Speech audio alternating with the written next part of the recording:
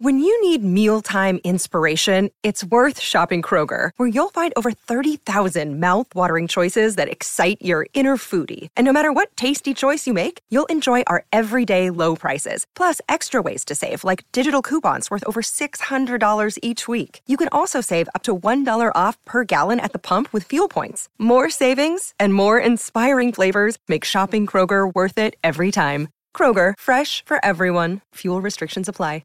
Another day is here, and you're ready for it. What to wear? Check. Breakfast, lunch, and dinner? Check. Planning for what's next and how to save for it? That's where Bank of America can help. For your financial to-dos, Bank of America has experts ready to help get you closer to your goals. Get started at one of our local financial centers or 24/7 in our mobile banking app. Find a location near you at bankofamerica.com/talktous. What would you like the power to do? Mobile banking requires downloading the app and is only available for select devices. Message and data rates may apply. Bank of America N.A., member FDIC. This podcast is gold. Basketball gold. You're tuned into the best Cleveland Cavaliers podcast in all the land. Basketball gold. Hosted by Mike Fratello and Jeff Phelps. It's Basketball Gold with Fratello and Phelps. He's the Fratello, NBA head coach Mike Fratello, color analyst with the Cleveland Cavaliers and the Los Angeles Clippers. I'm Jeff Phelps. And Mike, I will tell you, I've been scouring history books and websites and checking out a combination of high-scoring backcourt guys and seeing how it plays out. And because I think the Donovan Mitchell-Darius Garland combination is kind of fascinating. And I found a couple of things that you might find interesting. I hope everybody else does as well. Through 16 games, and I think this is kind of skewed because Darius Garland was out and Donovan Mitchell kind of kicked up the shots a little bit. And Darius has had some games, a couple when Donovan was out, and he's taken a lot of shots. But through the first 16 games, Donovan's averaging just under 30 points a game at 29.9, and Darius at 23.7. Terrific combination there. But they've taken a combined 39 shots per game so far through 16 games. And real high volume shooting by a backcourt that's really good. We know that. And I thought, okay, what are the two backcourts we've thrown out? Everybody's thrown out. Isaiah Thomas, Joe Dumars in Detroit. So I checked that out. The most shots they ever took in a season averaging combined was 35 shots per game. And it was when your buddy, former Cavs assistant coach Ron Rothstein, was coaching Detroit for a year. And during their heyday, Dumars and Isaiah right around 30 shots per game. And then I checked on Damian Lillard and CJ McCollum, the more recent kind of combination that everybody's talked about. And they were terrific together in Portland. 6-year stretch when their shot totals were kind of in the same neighborhood as Darius and Donovan right now. And this is the thing I found interesting. They made the playoffs all 6 years they were together when those shots were in the same neighborhood. And I say neighborhood, 37 to 39 shots per game, Mike. But in those 6 years, they were knocked out of the first round 4 times. They made the semis once. They went to the Western Finals once. And I sat back and I thought, okay, what does all this mean? And I guess what I'm kind of wondering, can a smaller backcourt, and I don't think they'll sustain that many shots because it's going to settle down and the guys will, be playing together more often. Can you win the way you want to win with 2 guys in the backcourt taking that many shots and such a percentage of the shots for a team? Have you liked what you've seen of the 2 of them together, and can that be sustained? That's a long intro, isn't it? Well, I'm glad you did, because it's been giving me a chance to run through combinations, in my mind. I wonder what Dennis Johnson and Danny Ainge took as a backcourt in Boston back then. Remember, they had Bird to satisfy, they had McHale to satisfy, they had Parrish to satisfy up front. Yeah, in their own right, they were a pretty good backcourt, but I would say they probably didn't come close to a combined 37 shots per game when they were in Boston. I could be off, and I was trying to run through other backcourts in my mind, and maybe I wonder if our laptops are smart enough if we ask them highest number of field goal attempts by starting backcourt in the NBA, if that would produce more numbers, and were they able to win Yeah. You think of, Magic with Byron Scott. Was that one of the things? Or when Kobe came along and started moving towards the peak in his career, because Magic wasn't a high volume shooting guy. He got everybody else involved and then did what he had to do. Like when he would play center in the championship game when Kareem Yeah. couldn't play that night, he stepped his game up a little bit, Magic, and wound up scoring a lot of points and getting a lot of rebounds. Um, it's a good question because I think it would depend on what you have up front to contribute. Does your backcourt have to do that for you to stay in the game? Or are they smart enough to understand I've got a guy who can score 15 to 20 points on our front line? I have to get him involved as well. Or you're going to have that battle within the team of field goal attempts. As I've said before on one of our previous podcasts, for most teams, there are generally three people that take the majority of the shots. And those three guys are guys that you can throw the ball to, that you can count on, and they know that that's part of what they're being asked to do. Sometimes you have a deeper team and you might have a fourth guy that you can rely on for a lot of shots. Just think of our team. If you want Kevin Love to be involved, you better get him some shots when he's coming off the bench.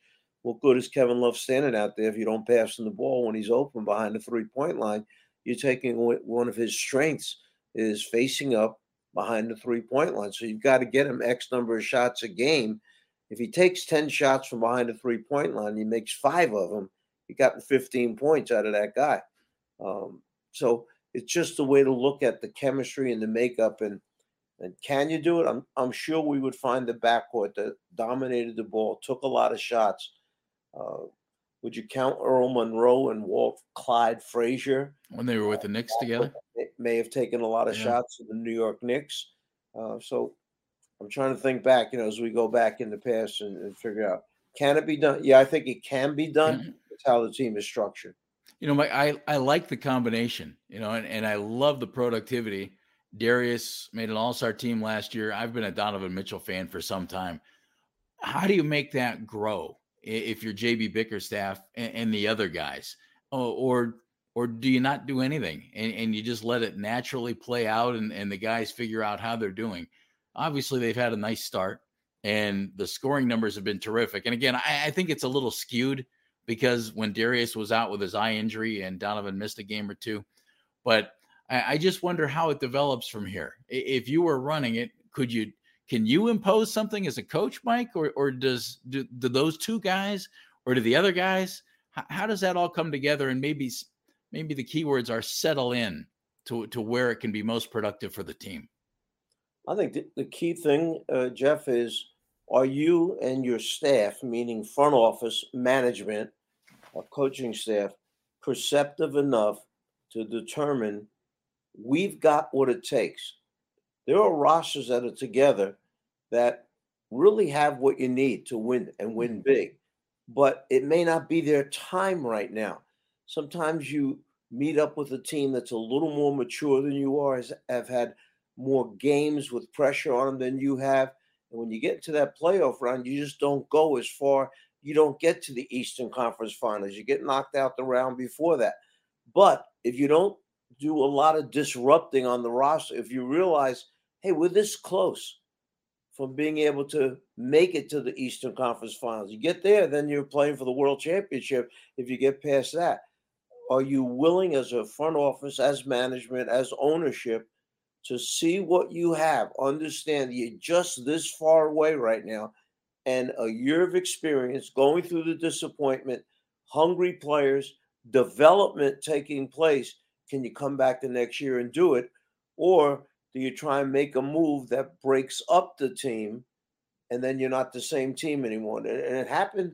I'm speaking from firsthand experience. When we had that team in Atlanta and lost in Game 7 of that series to Boston, we had a lot of young guys on that team. Dominique and Doc Rivers and Randy Whitman and Kevin Willis. We had one or two veteran guys who have been around a while, but they were the anchors to the team, like Tree Rollins. But we came so close, one basket away from being in the Eastern Conference Finals. And when we go back and think about it, if we just would have left that team alone, let them come back the next season, had lost by 2 points to that great Boston team in the seventh game, would we have been able to do more damage than going out, making changes that we did, got rid of a couple of our guys, key guys, they were glue guys, they were guys that made the team what it was, brought in talented individuals, but it disrupted our chemistry. It disrupted what our team was about. And unfortunately, we didn't go nearly as far as the other team had. Is there any concern, Mike, if you're a coaching staff, that these guys have the ball too much, the other guys are watching them too much, or anything in that regard? Because, clearly you have a guy in Evan Mobley who is developing and is already a terrific NBA player and going to be even better.